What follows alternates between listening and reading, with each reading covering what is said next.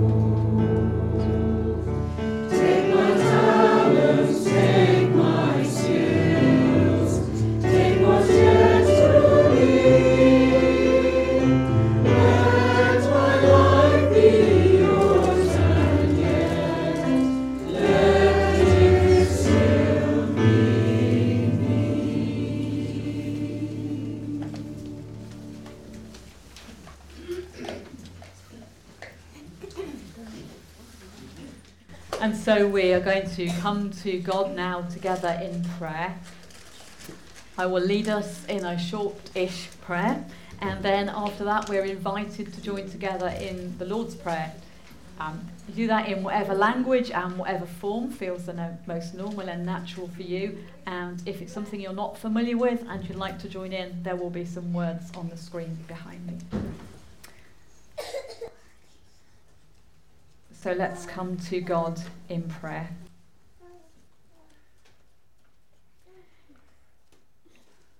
In this moment, in this place, surrounded by friends, and perhaps by people we have met for the first time, we come into your loving presence, God of all creation. As we meet in the name of Jesus, we delight in the mystery that every one of us is known to you by our own name, that we are, every one of us, your children, precious and cherished. Some of us are weary, burdened and fatigued by the pressures of everyday life. Some of us are fearful, uncertain about the future and what it might hold for us or for others. Some of us are unsure about our own self-worth, unable to grasp the wonder of your delight in us. some of us are sad, and maybe some of us are filled with regret as we recall mistakes made or opportunities missed.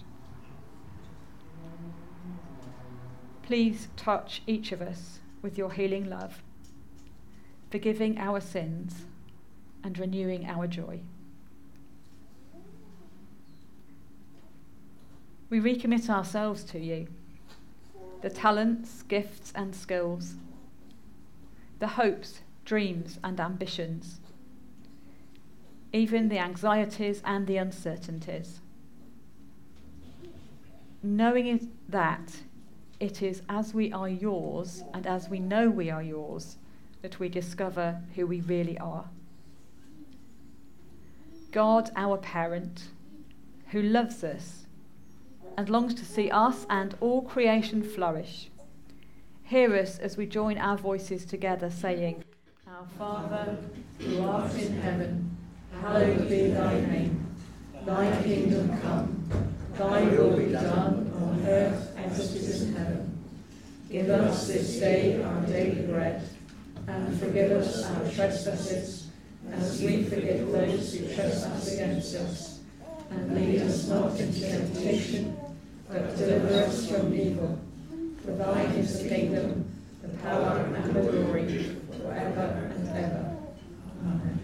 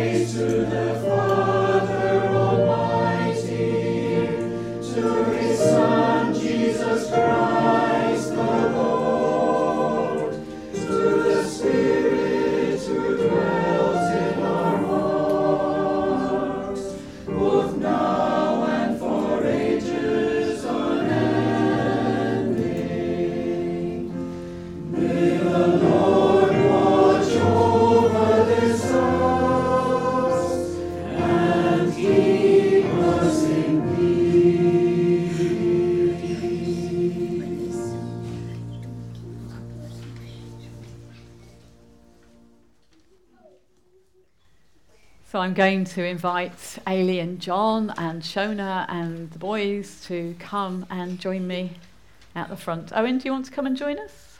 Or do you want to hide? Whatever you want to do is fine, Owen. That's all right then. Owen's got snacks, so if we want some, we know where to go. There will, a bit of a way through this little act, be an opportunity for congregational members to make a promise. And we normally say if this is your normal worshipping congregation, you're invited to stand if you're able at that point to make that promise. But if it's not your worshipping congregation and you'd still like to make the promise, then that's fine. Feel free to join in or stand up as works best for you. So it's always a joy to welcome new people into the family of the church and to celebrate with them and ask God's blessing for them. Today it is our special pleasure to welcome Ethan, to thank God for him, and to support his family in the years ahead.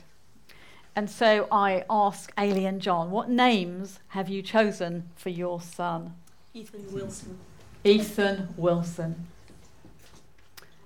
So let's hear some words that were created for use in this community and which today are especially offered for Ethan. Ethan, for you, Jesus Christ came into the world. For you, he lived and showed God's love. For you, he suffered the darkness of Calvary and cried at the last, "It is accomplished." For you, he triumphed over death and rose in newness of life. For you, he ascended to reign at God's right hand.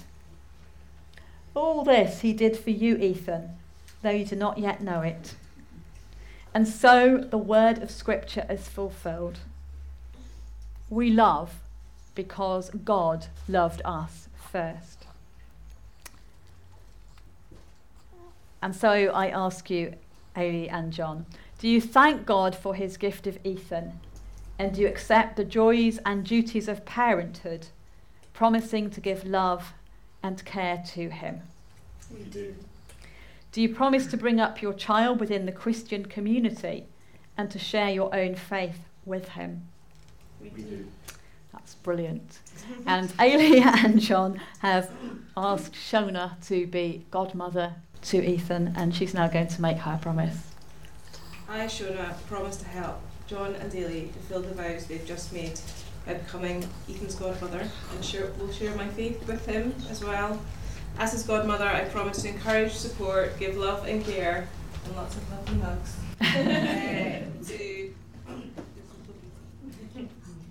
Thank you. And so if you wish to affirm your support, and standing if you're able, we now will have a promise for you.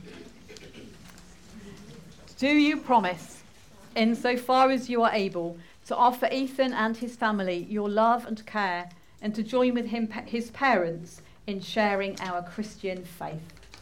We do. Thank you. If you can sit down, if you would like to. This is where I get the best bit. I've waited a long time for this hold. Thank you. You all right? Yes. What a lovely boy. Now we're going to take you for a little walk and show you off, because this is your public. This is your church family. They're a bit scary looking, aren't they? Some of them, and a bit strange, but they're really lovely, honestly. And they're all here to welcome you and to say, Ethan, we love you. Ethan, we promise to support you as you grow up. When you're gorgeous and cute just now, and even if you turn into a stroppy teenager. But we will love you always, and we will be here for you always, and we will share with you the stories of Jesus and the love of God. So I've just got to do a little bit of hand juggling, because I need to get one hand behind you and one hand on your head. There we go. Ethan, may the Lord bless you and keep you. The Lord make his face to shine upon you and be gracious to you. The Lord lift up the light of his countenance upon you and give you his peace today and always. Amen. I'll give you back to your mum. I was enjoying that too much there. And Anne is going to play a blessing that you have chosen for Ethan. Ethan, may the strength of the wind and the light of the sun, the softness of the rain and the mystery of the moon reach you and fill you. May beauty delight you and happiness uplift you. May wonder fulfill you and love surround you. May your step be steady and your arm be strong. May your heart be peaceful and your word be true. May you seek to learn. May you learn to live. May you live to love. And may you love always. Amen. Thank you. And can we just do a very gentle round of applause for Ethan?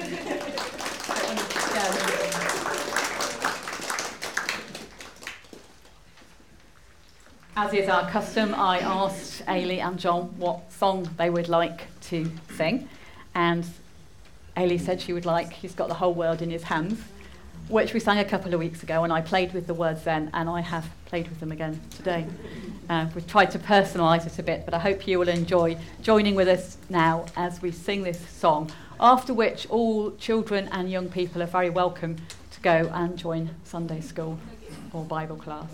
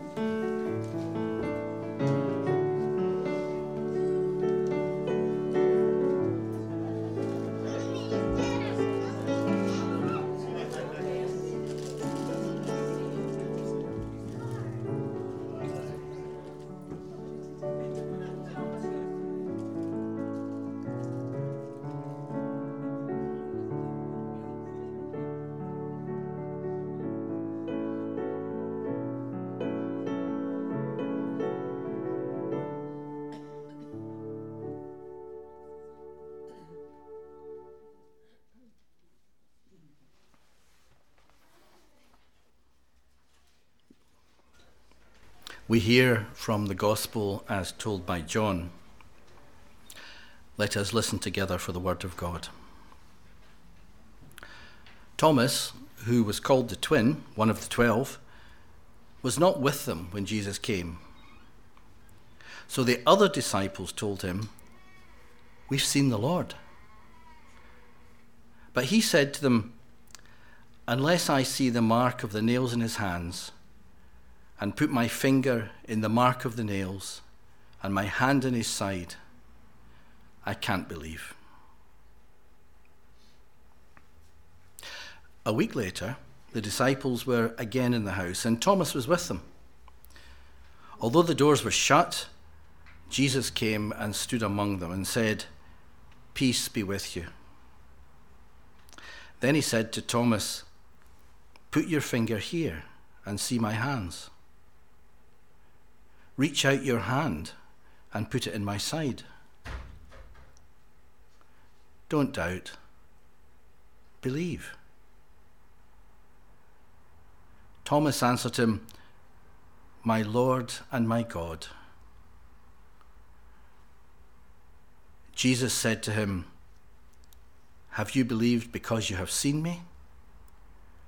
Blessed are those who have not seen and yet have come to believe."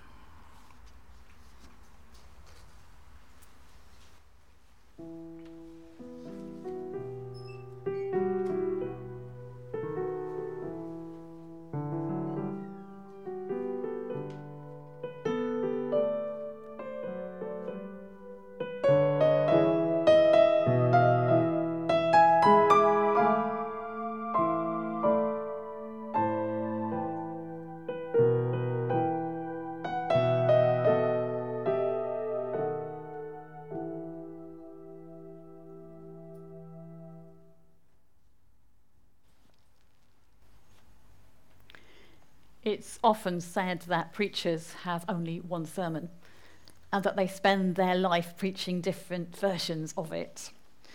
Well, I don't know if that's true, but I do know that over the years I have preached several sermons on Peter and several sermons on Thomas, and not a few on the two of them. Usually, though not always, on this, the first Sunday after Easter, the one that the church sometimes calls Low Sunday. So why is it that I go back to these characters and these stories over and over again? I think for me, it's because in the minimal glimpses that we are granted of these two men, there is something that attracts me about how real they are, how authentic is the humanity that is portrayed, and that they are also very different from each other. Whenever I reflect on them and their stories, I find a degree of reassurance, usually some encouragement, and yes, occasionally something that makes me stop and think, something that stirs me out of my complacency. And so as we share some reflections today, there may be some thoughts that resonate with you, but there may also be some thoughts that jar, and either is okay. We may be reminded of ways in which we are like these men, or actually how very different we are from them. And again, that's completely okay. All that matters, I think, is we allow ourselves the opportunity to discover, does God have something to say to us, individually and collectively, as we listen to the stories and reflect again.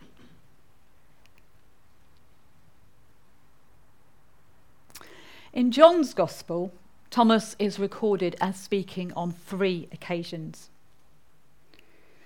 The first time, which is recorded in John 11, is when Jesus hears that his friend Lazarus is sick. They are far away. And Jesus says, I'm going to stay where I am, I'm not going. And after 2 days, he suddenly decides he is going back to Judea. And all the disciples are concerned for him, for his safety. And they say, haven't you forgotten, Jesus?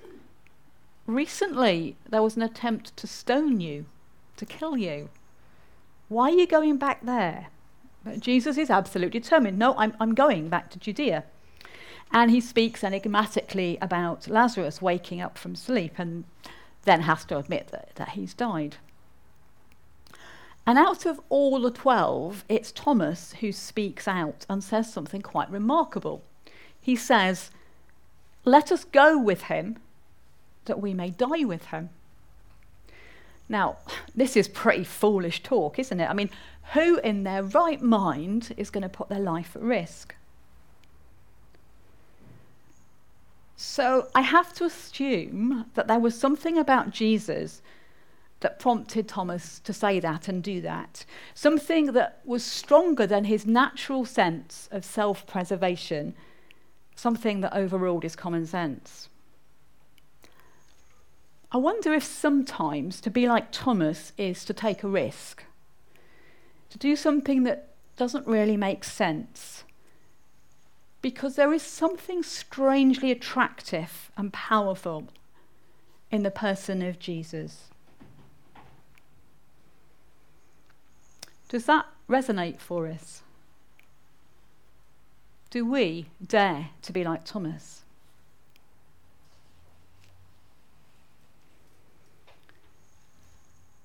The second occasion, for those who want the chapter, it's chapter 14.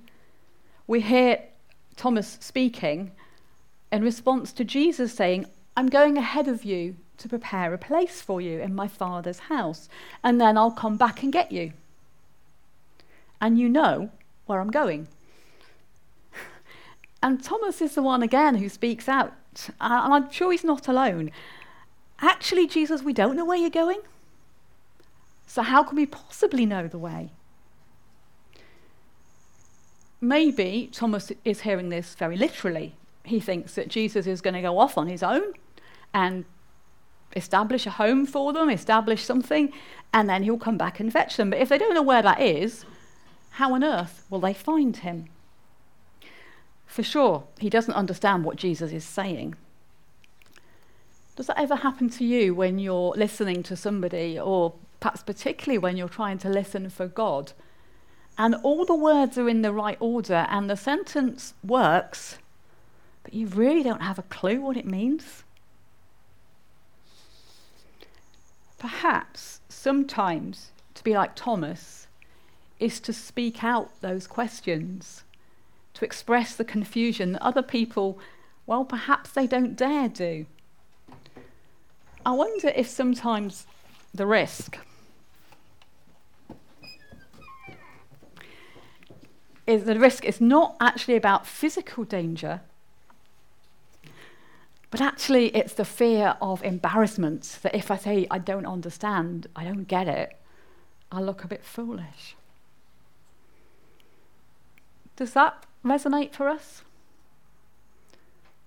Do we dare to be like Thomas?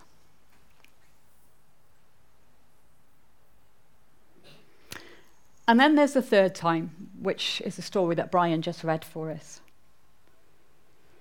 Resurrection stories have begun to circulate, but for some reason that we will never know, Thomas wasn't there. And actually, in the face of such ridiculously outlandish claims, his comments seem quite reasonable, don't they? I need to see this thing. I need to touch this person. I need physical evidence. I need proof, maybe. And I think what struck me, particularly this week, reading the story again, is there is no instant response. There is no vision for Thomas alone. Jesus doesn't say to him, "Sorry, Thomas, I hadn't realised you weren't there." He actually has to wait a whole week and live with his doubts and his questions and his sense, perhaps, of being on the outside and certainly of being on the edge. And I think that must have been a lonely place for Thomas, a difficult time, because he didn't know if anything would ever change. Don't forget, we've heard the story before. But somehow Thomas hung on in there. He stuck with that group, even though he doubted, even though he had questions, even though he wasn't sure where he fitted anymore. And eventually for him, that moment came, the aha moment, or in my preferred parlance, the moment. We're told that he saw Jesus. We're told that he heard Jesus. And he may or may not have touched Jesus. But we do know that he believed. And then Jesus says something to him which I've always thought was just a teeny bit on the harsh side. Blessed are those who haven't seen, and yet they do believe. I think the thing is that in real life, sometimes we do have to live with the questions, and sometimes we won't get the answers. Why do bad things happen to good people? Why does God stay silent? Why doesn't the miracle happen? Sometimes it is really hard to hang on in there, to stick with the church, the community of faith, holding together our hope with our honest uncertainty, our tenacious faith with our very honest unbelief. Does that resonate for us? Do we dare to be like Thomas?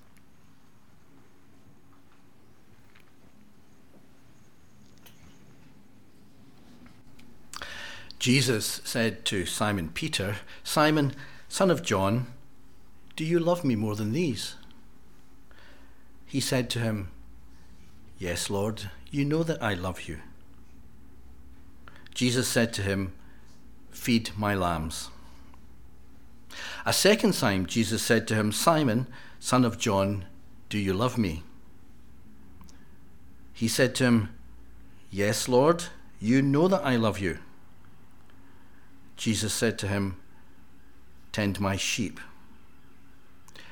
Jesus said to him a third time, "Simon, son of John, do you love me?" Peter felt hurt because he said it to him a third time, "Do you love me?" And he said to him, "Lord, you know everything. You know that I love you."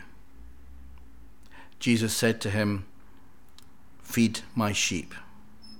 Very truly, I tell you, when you were younger, you used to fasten your own belt and go wherever you wished to. But when you grow old, you will stretch out your hands and someone else will fasten a belt around you and will take you where you do not wish to go." He said this to indicate the kind of death by which he, Peter, would glorify God.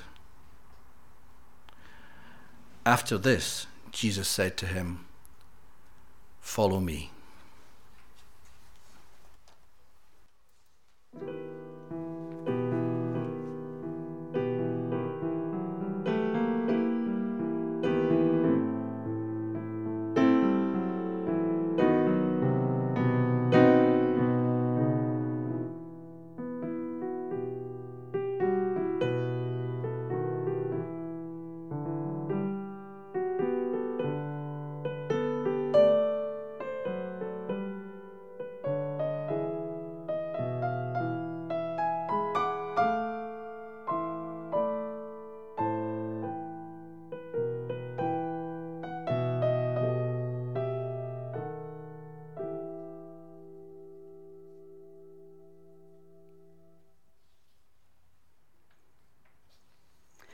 Simon Peter might be, of all the 12, the one we feel we know the best because we get the most glimpses of him in the Gospels. He speaks the most often.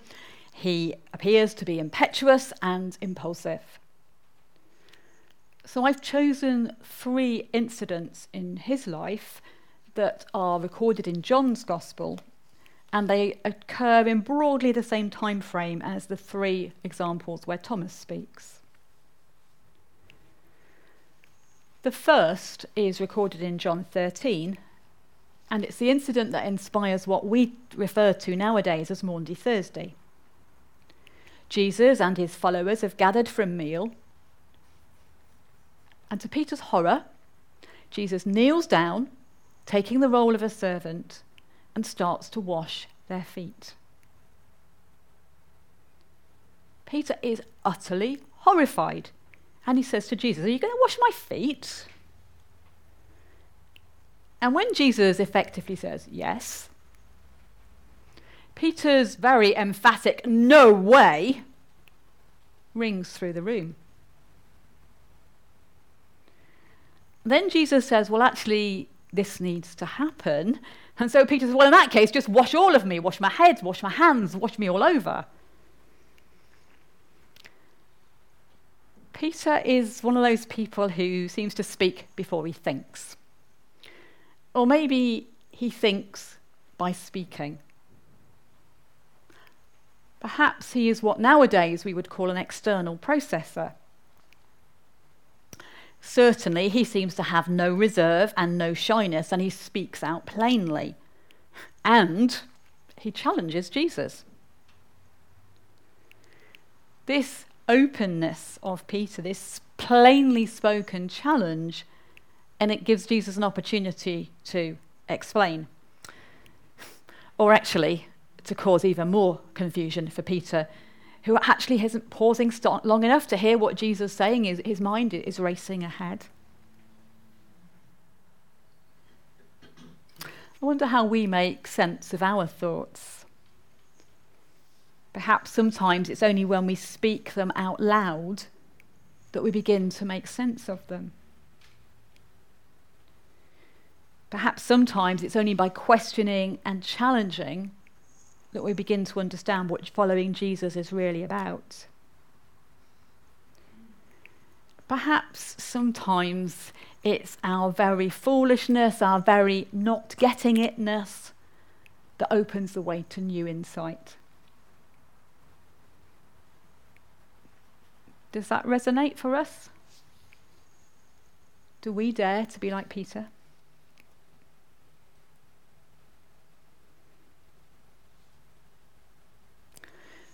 The second occasion is on the night of Jesus' arrest, and we meet Peter warming himself by a fire during the cold, dark night. He's terrified.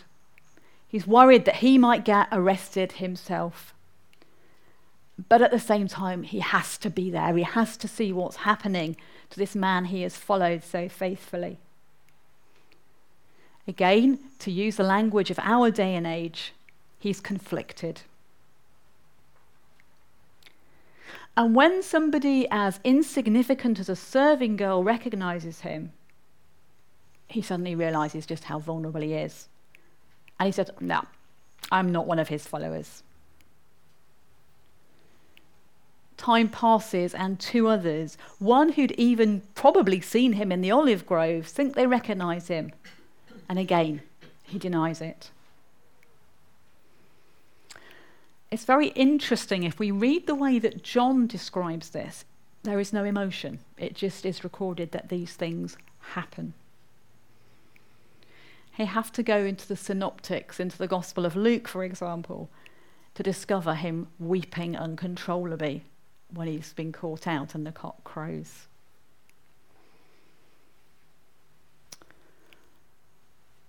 Sometimes, or maybe for some of us, the natural reaction to tragedy is stoicism, an emotionless exterior that can mask an inner turmoil. Certainly that's my natural go-to. And sometimes, and for others of us, the bitter weeping, the outward expression of sorrow or regret or sadness is more natural. And that will be true for my little sister. However he reacted, having done what he did and felt what he felt, he was hugely affected. Whether he stood there in a shocked silence or whether he ran away in tears, this really impacted Peter. Perhaps sometimes we find ourselves conflicted, torn between competing thoughts and feelings. Perhaps sometimes when we are confronted by our actions or our attitudes, we're embarrassed, or we're ashamed, or we're frightened, or some other emotion. Perhaps sometimes we're shocked by our own responses, and maybe we need help to find a way to process them. Does that resonate for us? Do we dare to be like Peter?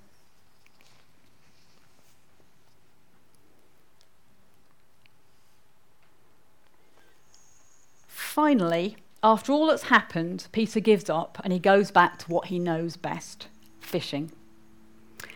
Except that actually he has lost the knack and they catch nothing.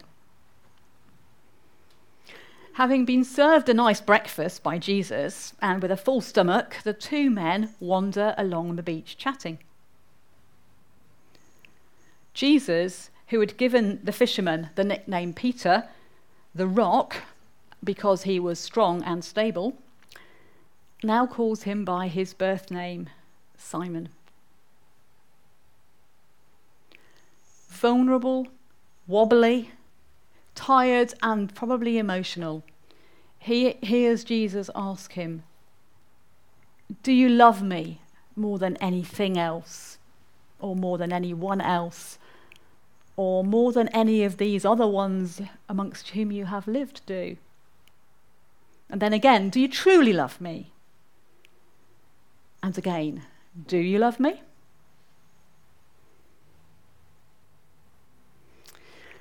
Apart from telling us that Peter was hurt after the third question, the Gospels don't give us much clue to his emotions and how he reacted.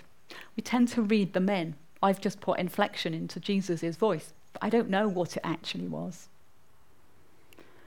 Perhaps the way we respond is shaped by our own personalities and our own stories. How we think. If I was asked that, how might I feel? How might I react? Does Peter get frustrated because he's repeatedly asked this question? Is Peter afraid he's going to be rejected because he's failed? These questions Jesus asks him are piercing, they're soul-searching, they're demanding, and there are no easy answers.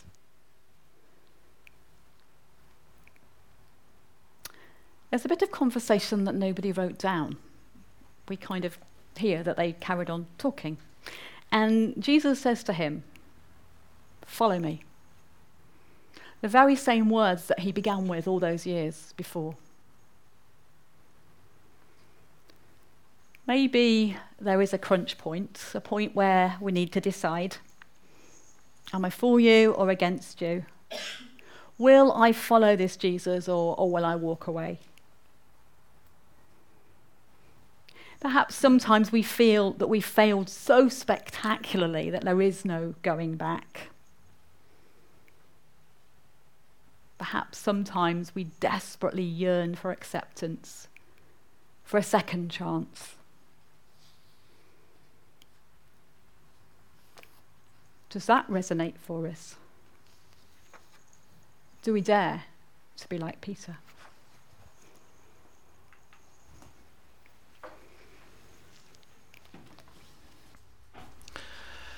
Peter turned and saw the disciple whom Jesus loved following them. When Peter saw him, he said to Jesus, "Lord, what about him?" Jesus said to him, "If it is my will that he remain until I come, what is that to you? Just follow me."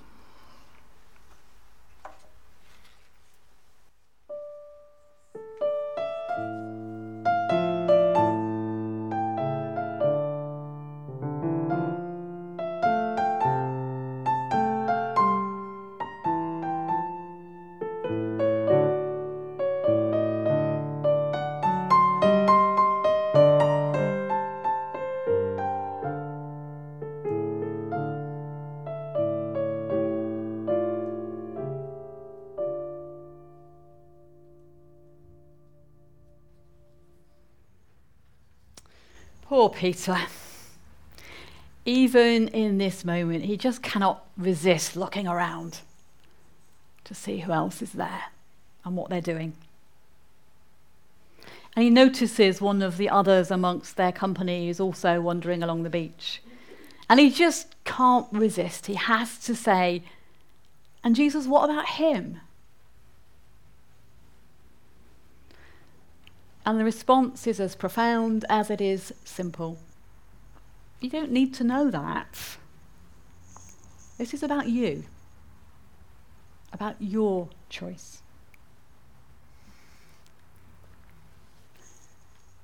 Perhaps sometimes it's hard not to look around at other people and make comparisons, which can be actually unhelpful.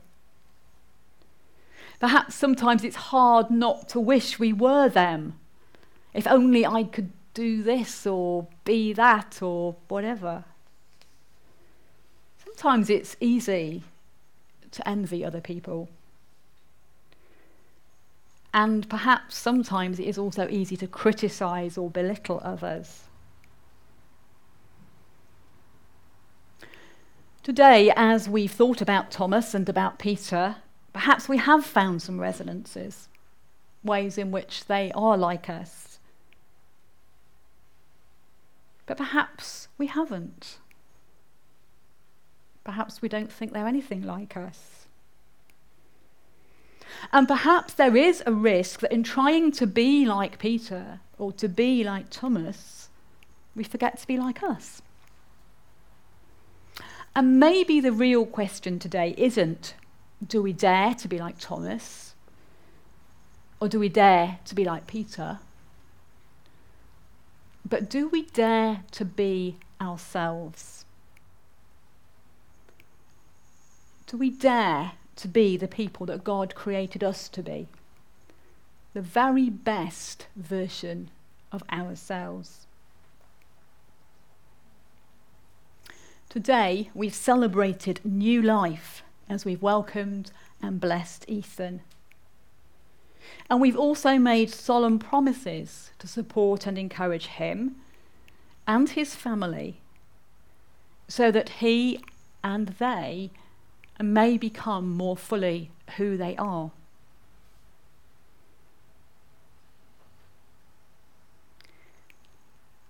And the question maybe doesn't just work at an individual level or about our families. Maybe it works at a community level too. Do we dare to be ourselves as Hillhead Baptist Church? Not comparing ourselves to Wellington or QP or whoever it might be, but being the us God makes us and equips us to be. To follow Jesus, sharing together the new life he gives to us.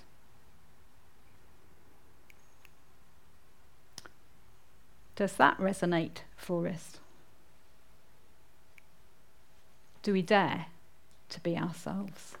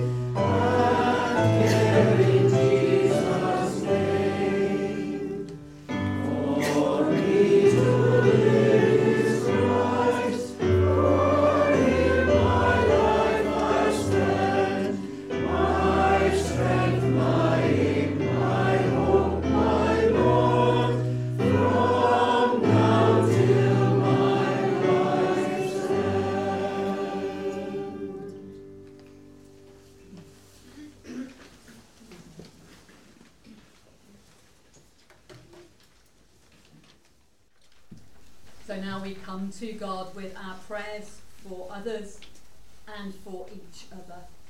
Let us pray together.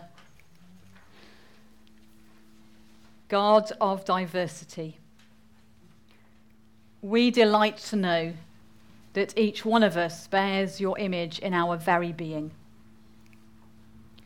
And knowing that we are loved and cherished just as we are, enables us to learn to love and cherish others, even those we may never meet.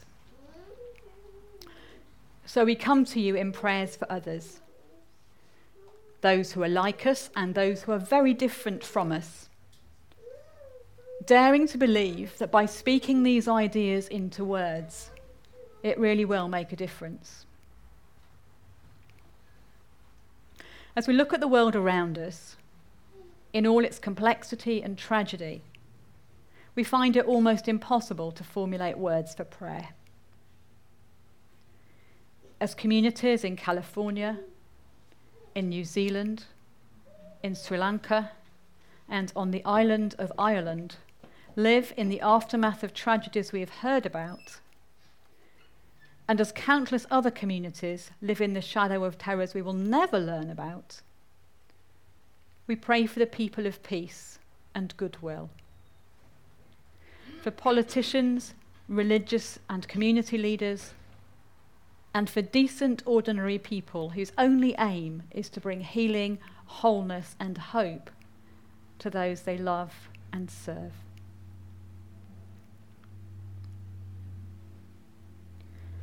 We think of the people of Spain as the polls are open for their general elections. And in our own Union of Nations, as candidates emerge for election to local councils in England and Northern Ireland, and throughout the island as the European electoral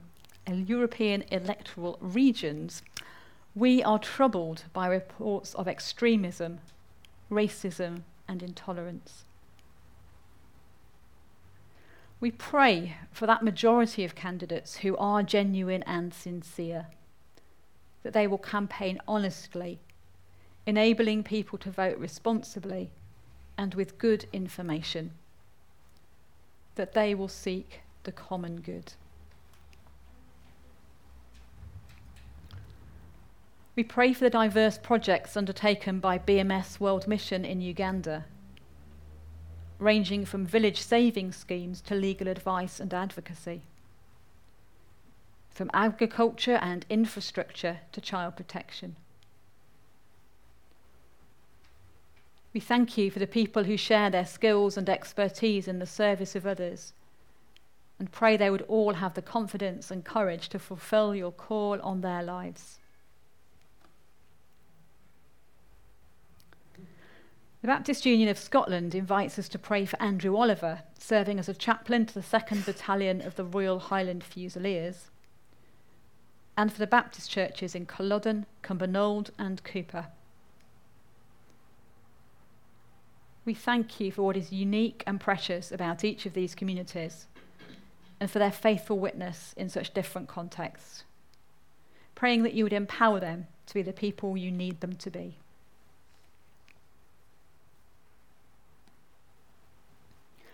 Our church prayer diary reminds us to focus on Tia and her family, who no longer worship with us due to the distances involved. We think also of Bayar and his family, back home but still searching for a church to be their spiritual home. And we think of those who've passed through our doors as students or as people working in Glasgow over recent years.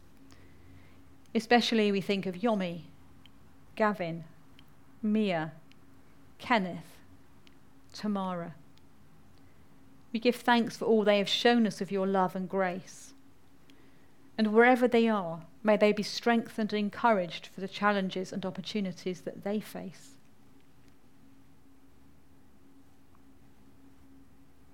Especially today, we pray for Ethan and Owen and their parents, Ailey and John, as they enjoy being a family together, as they discover the wonder of who they are. Help us to support and encourage them every step of the way. And we pray for Ian and Mary and their wider family in this strange time of loss and new beginnings, that they will know your comfort of your arms around them and your gentle encouragement for each day. And in a few moments of stillness, we open our own hearts and minds to God, naming in the silence people and situations that are important to us.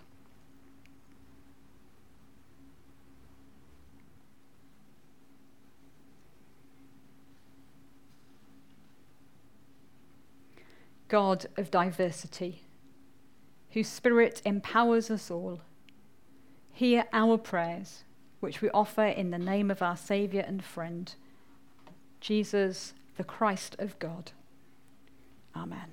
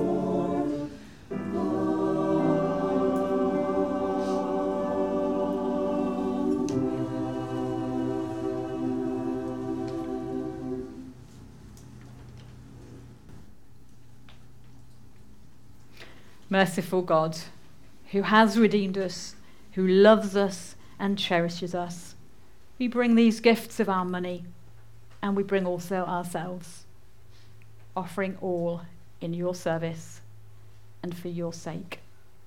Amen.